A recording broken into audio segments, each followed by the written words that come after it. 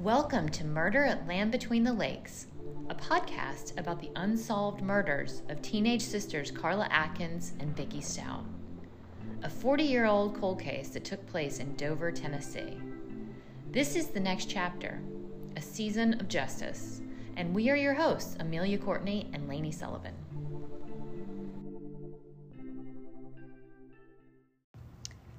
Hi everyone, welcome back to Murder at Land Between the Lakes. You're here with Lainey Sullivan and Amelia Courtney, and as promised from last week, we are going to start digging into some additional cases to bring more information to you guys about either unsolved or cases that have happened in the Tennessee area. And today we're excited to bring a case to you about Kevin Keats. You may recall that we had mentioned him in an earlier episode way back when we had initially started Murder at Land Between the Lakes in 2019, which is when this actually takes place. We were aware of Kevin as a missing person, and we had shared that on our podcast. So it's come back around. One of the reasons that we chose this was because it is near and dear to our heart, because we're familiar with when it happened. And it also took place very near to Dover, where the girls had gone missing 40 years ago. So we wanted to really dig into this one as the first one. We also wanted to thank everyone out there for the amazing response to our last episode and sharing so many cases with us. We have so many that we are really looking forward to diving into. And again, if there's any cases that you guys want to bring to our attention, please feel free to reach out at any time. You can reach out via our social media pages. You can always reach out to us via the podcast as well. So please keep those coming, as we are going to continue to do this week over week with new cases to bring to our listeners. Yeah, so thanks again for listening in. And we, like Lainey said, we're going to start with the story of Kevin Keats. I know from the past there's been a little confusion of whether or not his name's pronounced Keats or Cates. I think some family pronounces it Cates and some is Keats, but for the sake of this podcast, we're going to go with Keats. And I want to say thank you also to all the family we spoke with, and also the Stewart County Sheriff's Department, who gave us, a lot of information on this story. So we'll start with a little bit of information about Kevin himself. Kevin was 54 years old when he went missing. Family, friends, and coworkers have been looking for him ever since he went missing nearly 3 years ago. Kevin was last seen on Tuesday, August 27th, 2019. And according to the police report, he was 5'7" and weighed 165 pounds. He was bald and had brown eyes. However, according to the family, he had bluish-green eyes. He always wore a cap and had a gap between his two front teeth.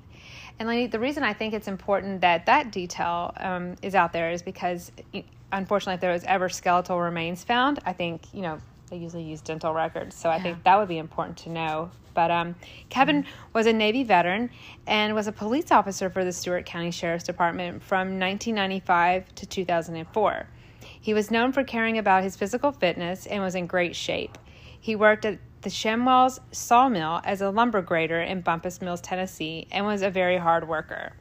However, prior to his disappearance, Kevin had been visiting a bar after work that is now known as the Big Rock Bar and Grill, and he was visiting it on a regular basis. Friends there at the bar say Kevin only had a couple of beers when he was coming after work and would leave, but the weeks leading up to his disappearance, he was having these spells where he would pass out at the bar, and they would revive him with a piece of candy. And this led some of them to believe that he was now a diabetic. But it is also important to know that in 2014, Kevin had kidney cancer, and he had to have one of his kidneys removed. And he was feeling great after he beat this cancer, but these passing out spells was one of the signs that when he had the cancer before. So we talked to one of his friends, Ray Fletcher, and he told us that he tried to convince Kevin to see a doctor, but he was refusing to see a doctor because I think he was very fearful that this cancer had returned. Yeah, which is sad, but I know that kidney disease or having compromised kidneys can also lead to the start of diabetes, prediabetes, and diabetes. So I bet you that he may have been literally just fine, but maybe starting to be on the spectrum for diabetes and that could have been what caused him, especially if candy was the one thing that was helping to revive him. Oh, so maybe it wasn't the cancer. Maybe it was just the kidney. But he might have thought it's the cancer because that's what he had experienced before, right? Yeah. Okay, so yeah, on that Tuesday evening that Kevin went missing, he was last seen walking north on Tennessee Highway 120 in Bumpus Mills after wrecking his 2001 white Ford Mustang in a cornfield. It was reported that he was last seen wearing a white t-shirt and blue jeans. The family noted that Kevin's entire wardrobe consisted only of white t-shirts and long khaki shorts and work boots.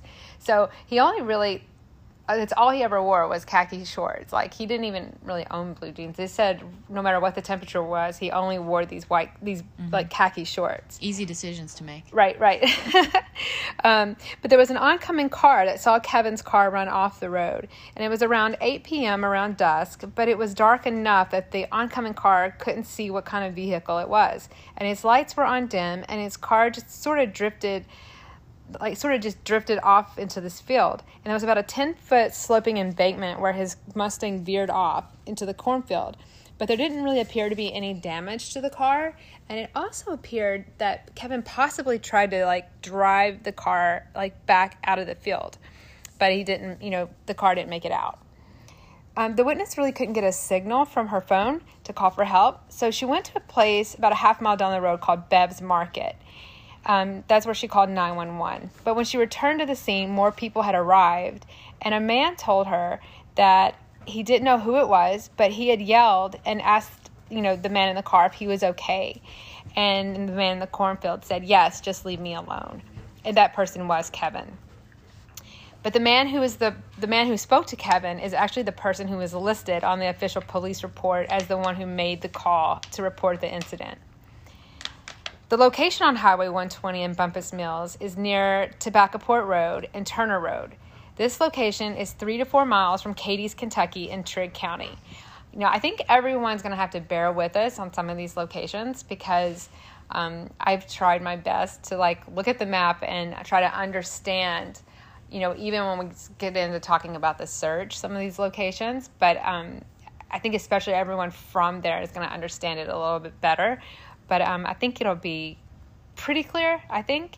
But anyway, that's where this location was exactly. Okay, but although Kevin was making good money at his job at the Shamwell sawmill, it appeared as though he had been living in his car. He had lost his home at one point, and he was now living in the back of his car, and all of his belongings were there in the vehicle as well, including freshly washed and folded clothes. So he was very neat, and he kept his clothes folded in the back. And according to his family, sometimes he was sleeping at work in the back office whenever he was able to. When the police arrived, the car was locked with the keys inside, and the only thing missing was his pistol that he always kept up in his visor. It was either a 9mm or a .380. According to Kevin's best friend, Ray Fletcher, he believes the last gun Kevin owned was a .380. So just one quick interesting note about that is that the keys were in the car and the car was locked. So he had to have purposely locked the car and not taken the keys with him. Right. Something I thought about, Lainey, is I wonder if he, intended to come back. And I don't know why I didn't ask anyone this. I wonder if he had a hidden key underneath, like a magnetic key underneath the car. To get into the car. Because I know that they did tell me that they had to rip the door off to get into the car. Mm-hmm. So I wonder if he had a spare key hidden. I'm sure they looked, but I don't know. And we spoke with deputy and canine handler Shane Keats, who is also Kevin's cousin. He said once he arrived at the scene, the Mustang was already being towed. It was actually the Tennessee Highway Patrol that was called to do the accident report. And upon arrival, the Highway Patrol saw that Kevin had not returned to his vehicle and was told he was last seen walking down Highway 120 toward the Tennessee-Kentucky state line. Deputy Shane Keats started walking down the road in the direction Kevin was last seen. One piece of evidence he found was the white t-shirt Kevin had been wearing. It was found about 100 yards from Turner Road. He was able to ID the shirt as Kevin's for many reasons. The shirt had sawdust on it from the sawmill, and the shirt was the same style, size, and color as all of the same shirts that were in Kevin's car. It was very hot that evening, and it is likely Kevin just took it off. He was known to work shirtless when he could and just go without a shirt whenever possible, but they found it odd that he would just drop it and leave it behind. The things that did remain in his car were his wallet, 2 prepaid cell phones, and his personal belongings, as mentioned before. The cell phone that they found did not contain any text that really contained any useful text, or at least of any importance. Later, we will discuss what was found in the glove box. Kevin had told some of his friends and family members about a girl that he had been seeing in Katie's. This girl was married, or so he said. However, it was said that her husband worked on a towboat and would be gone for long periods of time. The husband had agreed to her having a relationship with Kevin while he was away and understood that she had needs, so Kevin would go live with her while he was gone. This girl, according to what Kevin had told friends, drove a yellow Jeep. What an interesting situation. Right? And, I think someone in the family actually told me that it's a possibility that the husband had even given Kevin a job, that there's a possibility that's where Kevin is, that he could possibly be on the boat working. Now, that's just a possible working theory by one of the family members, but I think that's just, someone holding out hope that that's where he could be. Mm-hmm. I don't know why a husband is so willing to help another fella who's like with his wife. Right. So this is the story Kevin had been telling, friends and family, that this is the girl he was seeing was this woman in Katie's. We were originally told by a family member that witnesses that lived along Highway 120 said they saw a yellow Jeep driving up and down the highway as if this person was possibly looking for Kevin. Now, this story was not corroborated nor confirmed by Officer Shane Keats, and it is not documented anywhere. So I'm not really sure if that story is holding true or not, because we haven't really talked to anyone else, and I know Officer Keats didn't talk to anyone else or any neighbors that saw this yellow Jeep. And to be honest with you, this yellow Jeep hasn't been seen at all. Yeah. So, remembering that Kevin was living in his car, he needed somewhere to shower. He had a standing reservation at the Knights Inn in Katie's every Saturday night. The attendant at the hotel said he was always alone. He had already booked the room for the following Saturday, which would have been August 31st, but he never arrived. Kevin was married, actually, but he had been separated from his second wife for a year to a year and a half. Ironically, or purposely, he went to the courthouse on the 26th, the day before he went missing, to sign the divorce papers.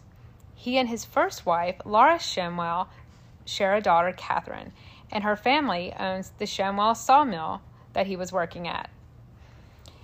At the local bar that Kevin frequented, he often confided in his good friend, Tammy Beecham. He and Tammy lived together for a short time after he and his wife separated. The two were only friends, and he paid rent to her while he was living there. He was with Tammy at the bar just before he drove his car off the road. When he went missing, she was able to tell the family some of the things about Kevin's demeanor and how he was behaving the weeks leading up to his disappearance. She spoke about Kevin's feelings and about a DUI he had in 2017. He had an upcoming court date, and he told her that he needed to leave, and he started to cry because he couldn't bear the thought of going to jail being a former cop. He just felt humiliated. She took it as though he meant he was going to leave the county at some point before the court date. That same night at the bar, she said that he was not intoxicated at all, and he mentioned going to Candy Lane in Kentucky. Tammy said that as soon as she heard the sirens, she knew it was about Kevin. She never believed that Kevin would ever harm himself.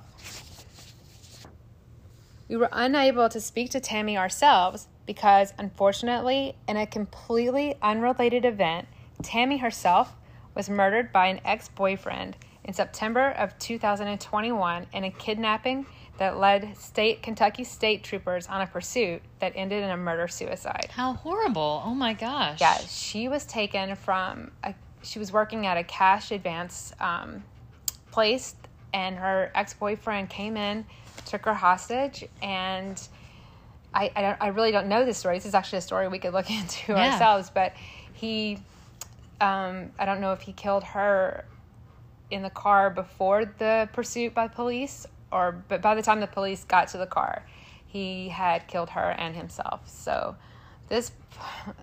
I feel like every case opens up doors to other cases. Right?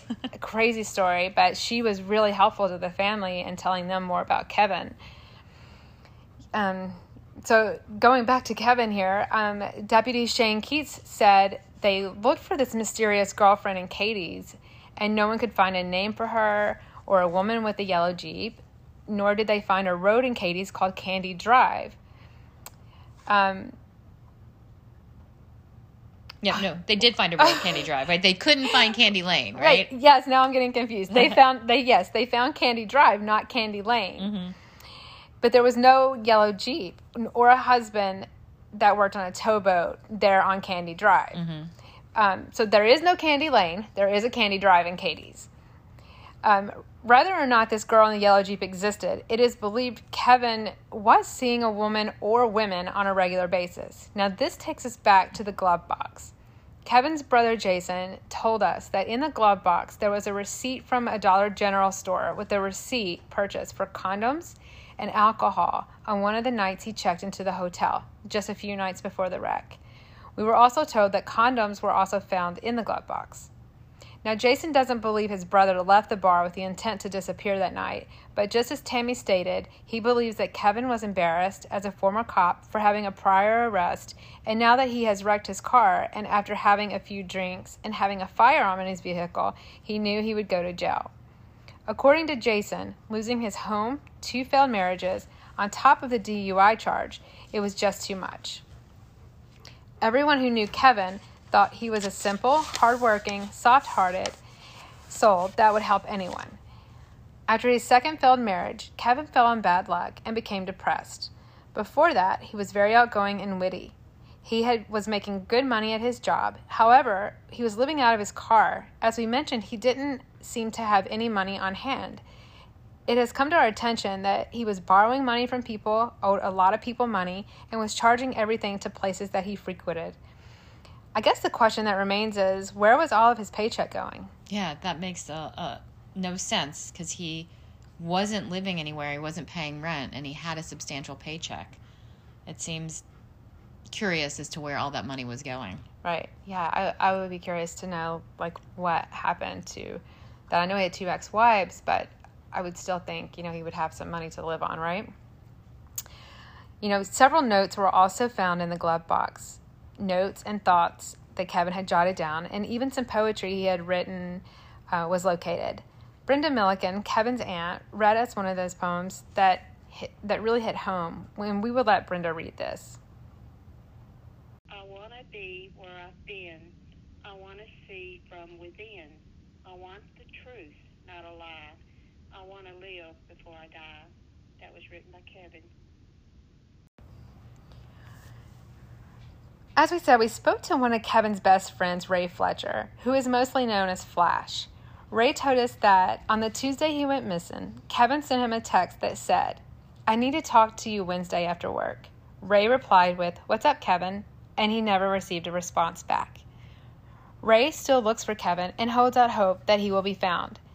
If it weren't for the trees, Ray said that he would be able to see the cornfield where Kevin crashed from his front porch.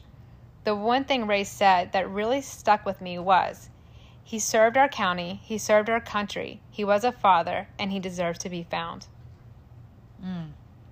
So, Amelia, let's talk a little bit more about after Kevin went missing and what they did to search for him in order to see where and what happened that evening. So, Deputy Shane Keats looked for Kevin himself that very night. He looked down the road, hoping he was just walking down the highway and that he'd run across him. Deputy Keats even knocked on Mrs. Fletcher's door, or Mr. Fletcher's door, in hopes that Kevin had walked to his home just to find refuge. After exhausting all possibilities of where Kevin could be, Kevin's mom, dad, and brother Jason went to Stewart County Sheriff's Department to file a missing persons report on the morning of September 4th. Between the days Kevin went missing and the day he was declared a missing person, Deputy Keats went to Trigg County himself to look for the mystery woman in the yellow Jeep that Kevin had told his friends about. He was looking for Candy Lane. Once he spoke with Sheriff Jason Barnes and the deputies there, this is when he realized there was not a candy lane, but there was a candy drive, and it was only 2 miles away from the Shimwell sawmill where Kevin worked. A deputy from Trigg County there in Cadiz helped Keats in a search for Kevin and this woman on the Kentucky side. According to Deputy Keats, once Kevin was officially declared a missing person, a full search was put into effect for him on September 5th. To quote an article straight from the Stewart County Standard that was given to us by Danny Peppers, it reads, multiple agencies began a massive search on Thursday the 5th. The search covered many square miles around the car where the car had been found. Sheriff Frankie Gray and the Emergency Management Director Clint Mathis organized a search a half a mile around the crash site on Thursday and went back out on Saturday. He said Trigg County brought 5 officers and a horse. Montgomery County brought dogs. The Highway Patrol officers helped. We had drones and searched fields, creeks, and the woods from Bumpus Mills to Kentucky. But nothing has been found. Not one thing, not one piece of evidence, and not Kevin. To reiterate, that was written in the Standard. Deputy Keats was able to give us more details on the search. The search would cover a vast amount of land and all sorts of terrain. Where Kevin's car ended up was actually close to the backside of an impact zone for the Fort Campbell Army Post.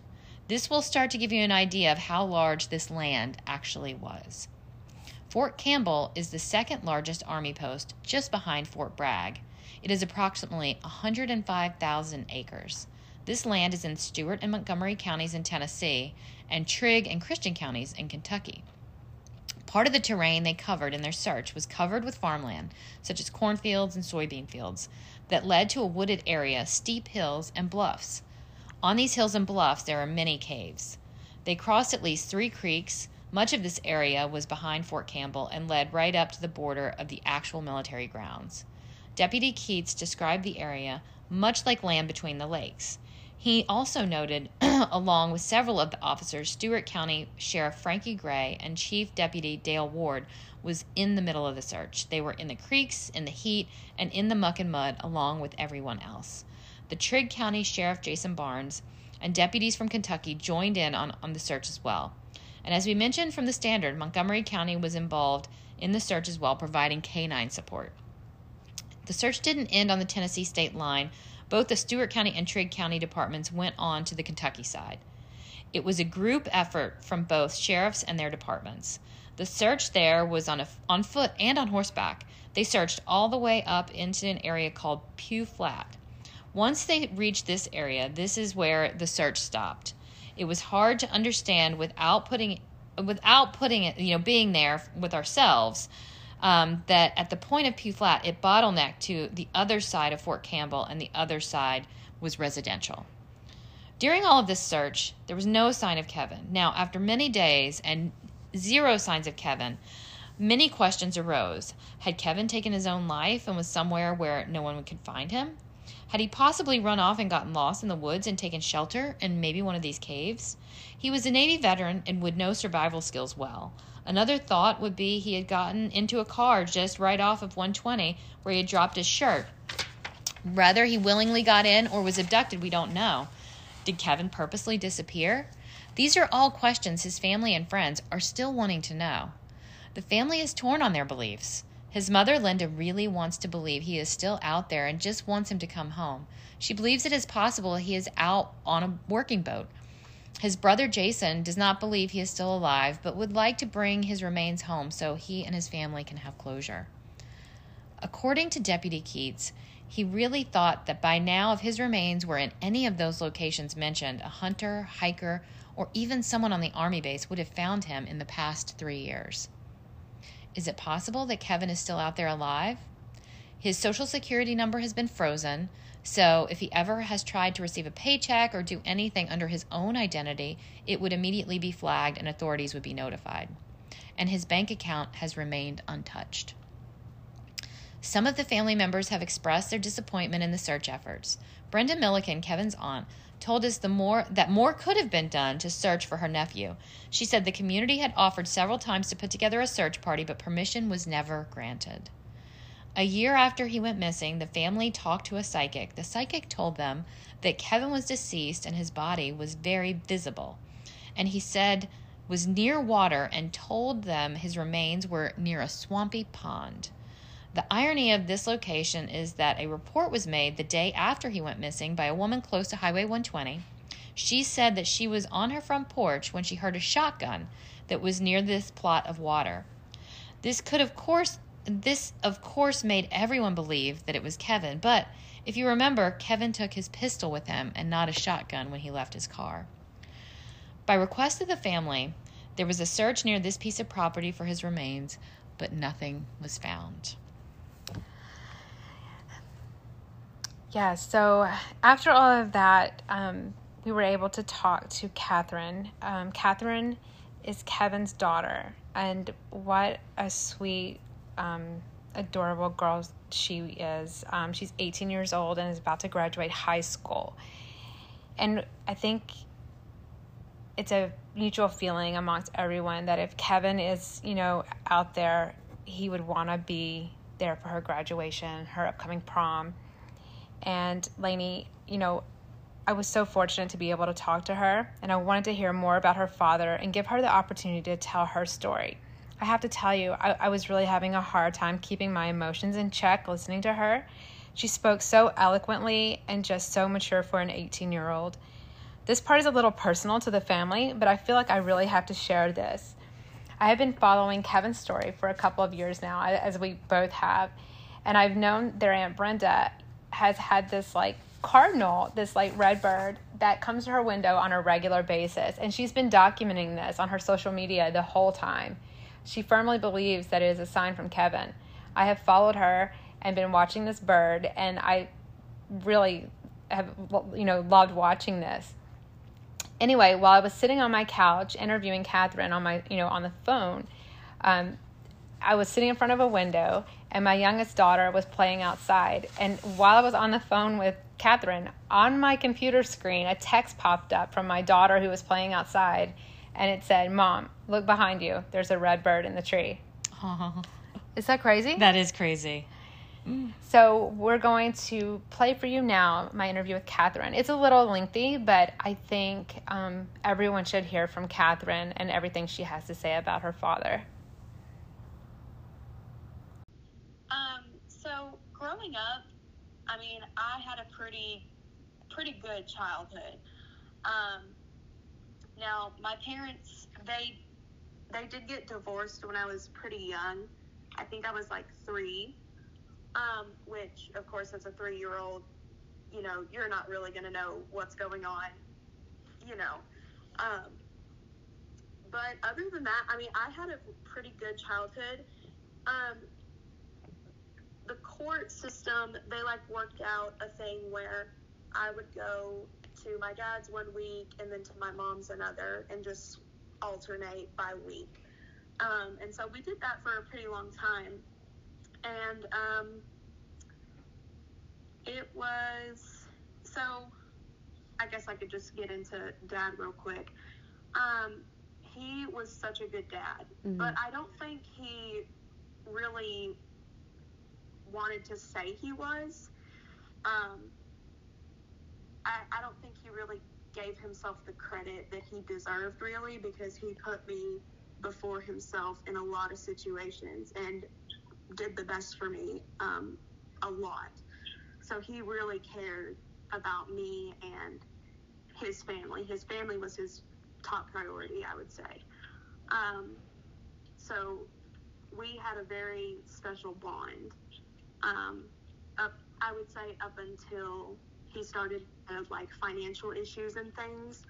And with that became alcohol issues and drinking issues and things like that kind of tore us apart, which I would say the alcohol got the best of him, to be honest. Right. Because with that alternating between going to Mom and Dad's house, he told me he was the type of person, he did not want anybody to see him struggle in any way. And so he didn't want me to see him struggle, which I knew what he was going through. I knew he was having a rough time with some financial issues and things like that. But he told me when it was time for me to go to my mom's for the week, and he had told me, you know, I'll call you whenever I think it's a good time for you to come back to the house. I was like, okay. I would say I was like 12 at the time, maybe 13. I'm not really sure. And I was like, okay. And unfortunately, I never got that call back. So I had been at mom's for a very long time. And then I would probably say, like, after a year or two after that, he had gone missing. Okay. And so it was kind of just like we never really got to have an official. Well, I mean, I guess we didn't really expect to say goodbye to each other. You know what I mean? Mm-hmm. But we never really had that. I'll see you later. You know what I mean? Right. Yeah. Do you mind, what do you think caused his financial problems? You know, I know he had a good job and was making good money. Yes. Where do you think the financial issues came in? Well, after, I don't know how many years after him and my mom's divorce, but he got remarried after, I would say I was in middle school, I think. Maybe late elementary school, but he had gotten remarried, and I think a lot of it came from that. I think there was a lot of miscommunication, or really a lack of communication, I should say, in that relationship. Okay. And I think that's what really stemmed from it, to be honest. But also, like, with the alcoholism, he would spend a pretty good amount of money on alcohol, from what I would see when I was over there. Right. And then once he went missing, do you, in your opinion, do you think he intended to, you know, leave and go missing, or do you think something nefarious has happened? I know that's a hard question. Yeah, it is a little difficult to answer. Well, I'll just say this. My dad, he was the type of person, he was very intelligent in terms of, like, if he could get away with something, he could do it super easily. You know what I mean? Like, I don't really, it's difficult to say if it was intentional or not. I guess I'll say yes, only because, like I said, he didn't want anyone to see him struggle. Mm-hmm. So I feel like it was just all of this stress and emotion on his back, and he just wanted to get away. Now, I don't think he intentionally would want to hurt us, you know, as a family, and cause us, like, this worry for almost 3 years now. I don't think that is intentional in any way, but I would say yes, in terms of, like, wanting to figure things out on his own and come back on his own time. Right. Yeah, from what I understand, you know, he was a Navy veteran, and he definitely had a skill set to, yes. You know, make himself disappear, Yes. if that's what he intended. But, like, you're right. I think from what I've also understood is that he would not want to put his burdens on, especially you. I've heard how much he cared for you and loved you, and I don't think he wanted to put that, you know, all of his problems and burdens on you. Right. And, like, with him not calling me back to, you know, say, okay, you can come back to the house, I don't think he really, I don't want to say, I mean, it did hurt my feelings, of course, but I understood he didn't want me to see that side of him, I guess, but I just never thought it would go on for that long. Right. And now, you know, he's been missing for almost 3 years. It'll be 3 years in August, and I never imagined this would happen to me. You know what I mean? Like, and so that's what I try to tell people who ask me things about this sometimes. I'm like, do not take anything for granted, because it can happen to anyone. And, you know, you see it in the news and on TV and in movies and things, and it's like, oh my goodness, you know, this could happen to me. And it's like, it's awful, because when it happens to you, it's like, oh my gosh, this really happened to me. And so, yeah, I never expected for it to go on this long, for sure. Yeah, you're going to make me cry.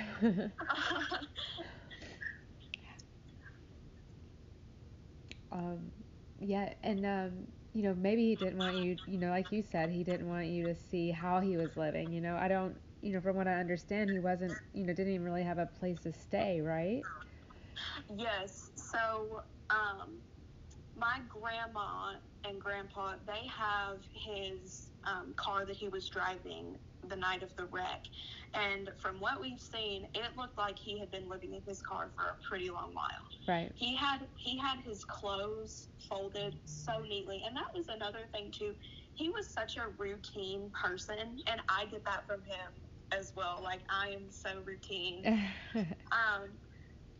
But he had his clothes so neat in the trunk, folded and just super neat and everything.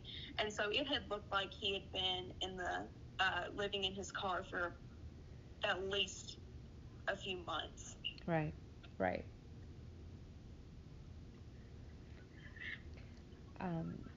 So Catherine, it is your belief that he will come back to you one day? I'm going to be honest. I'd like to believe that. Mm-hmm. Do I think so? No. I mean, that's hard to say, because of course you want anyone who goes missing to come back. Right. And I don't want to try to say that there's not hope, because there is a part of me that wants to believe that he is okay and is somewhere that he can be found. Right. But I'm going to be honest, I don't think he would be missing for almost 3 years now, and there'd be a pretty good chance of him being found, or him being okay or in a right state. You know what I mean? Right. Yeah. Yeah, especially we know you're graduating soon, so we've heard, you know, we know how proud he would have been of you. So yes. I think we all agree that you would have heard from him by now. Yeah, and that's another thing too, like, going back to, you know, me preaching to people not to take things for granted. I mean, you know, it makes me upset sometimes, because, you know, like, as graduation is coming closer and prom and things like that, it's like, you know, I wanted him to be able to see me do this. And, you know, I don't have that, you know, like, that's not set out for me. And so it's very unfortunate that I can't have my own father here, you know, to see me do these great things. So it is unfortunate, but, you know, I do know that he would be very proud of me. Yeah, definitely. He would have been very proud of you. I wasn't fortunate to meet your father, but for everything I've heard, he definitely would have been proud of you. Yes, and he was so selfless. I mean, you had to know, like, he was such a good person in everybody's eyes. And, you know, he would give the shirt off of his back to anybody who needed it. And it's just unfortunate. And that's what really hurts me, is seeing, like, because we live in a very small town. Everybody knows everybody where I live. Mm-hmm. And so it's very unfortunate to see the people that grew up with him and knew him, because he was a police officer, and then he worked for the city in Dover, and, you know, so many people knew him. And so it's super unfortunate that I have to see people that he worked with and grew up with have to deal with this too. I mean, I believe that it's something that affects a lot more people other than just family. Yeah. And so, yeah, it's crazy. I mean, I never thought this would happen to me. I don't think anybody ever expects it to happen, but, right. You know, let alone myself. Yeah, that's definitely hard. well, we're going to put all your information out there and his information, and hopefully somebody has at least something a tip they can call into the sheriff's department. And I mean, maybe somebody has something they know, or at least know where he was last seen, and can at least, bring some kind of peace to your family.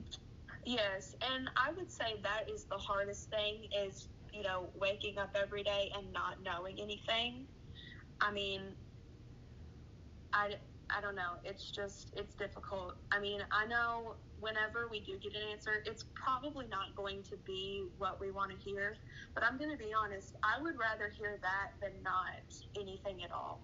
So I am very fortunate that you have given me this opportunity and my family this opportunity to talk to you and to bring awareness to this, because I believe that people don't talk about this enough. I mean, you can share a post on Facebook, but, you have to actually do something and put an effort toward it. So I'm very fortunate for you reaching out to me. Yeah, well, absolutely. And again, we, really sorry that this has happened, and hopefully, somebody knows something. And like you said, the hardest part is not knowing. So, well, Catherine, congratulations on your graduation, and Thank you. You make that a happy time for yourself. Yes. You should be very proud of yourself. Thank you. Amelia, that was such a great conversation that you had with Catherine. I am just blown away by how mature she is, and I am so grateful that she is ready to graduate from high school and has her whole life ahead of her. She has a bright future, and I'm glad that she had time to talk to us about her dad. Yeah, it was really great to hear about her childhood and what a great father he was with her growing up, like you said, in her childhood. And I agree with you. I think she has a bright future ahead of herself. So thank you to the entire family and to the Stewart County Sheriff's Department for speaking with us. And thank you to all of our listeners. Yep. And if you have any information about the whereabouts of Kevin Keats, or know the possible mystery woman, or what may have happened to him, no matter how small you think your information is, please contact Stewart County Sheriff's Office at 931-232-6863. And I'll repeat that. It's 931-232-6863. Thank you. A quick side note, the poetry piece that Brenda Milliken read is actually song lyrics from the song Within by Kiss. Catherine said she and her father used to ride around the truck and listen to this song. Thank you for listening to Murder at Land Between the Lakes. Music by Indy44. Produced by Discrepancy Podcast. Hosted and edited by Lainey Sullivan and Amelia Courtney.